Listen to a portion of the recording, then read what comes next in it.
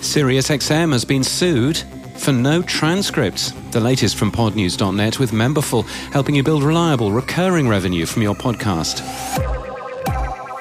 In a test case with repercussions for the entire industry, SiriusXM is being sued for failing to provide podcast transcripts for deaf users by the National Association for the Deaf and the Disability Rights Advocates.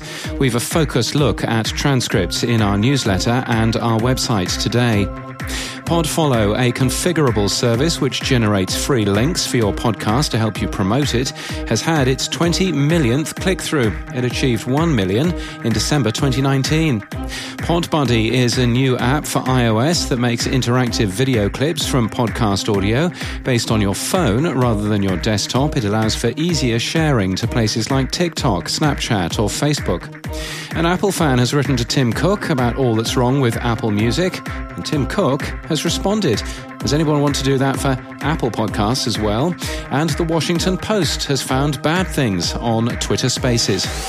In People News, Marianne Bostrom has been promoted to Chief People Officer at Acast. Jonas Bjork is the company's new Chief Technology Officer. And Georgina Holt has been promoted to Managing Director for the Americas. She was looking after UK Plus for the podcast company. And in podcast news, and just like that, the HBO Max series, which premiered its first 2 episodes last Thursday, has launched an official podcast. And just like that, the Writers' Room has writers, directors and producers talking about the show, and we're promised special guests. It's produced by HBO Max in conjunction with Pineapple Street Studios.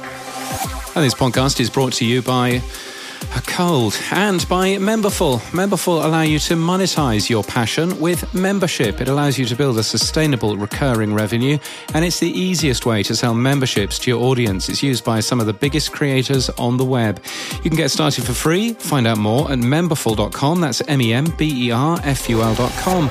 And that's the latest from our daily newsletter at podnews.net.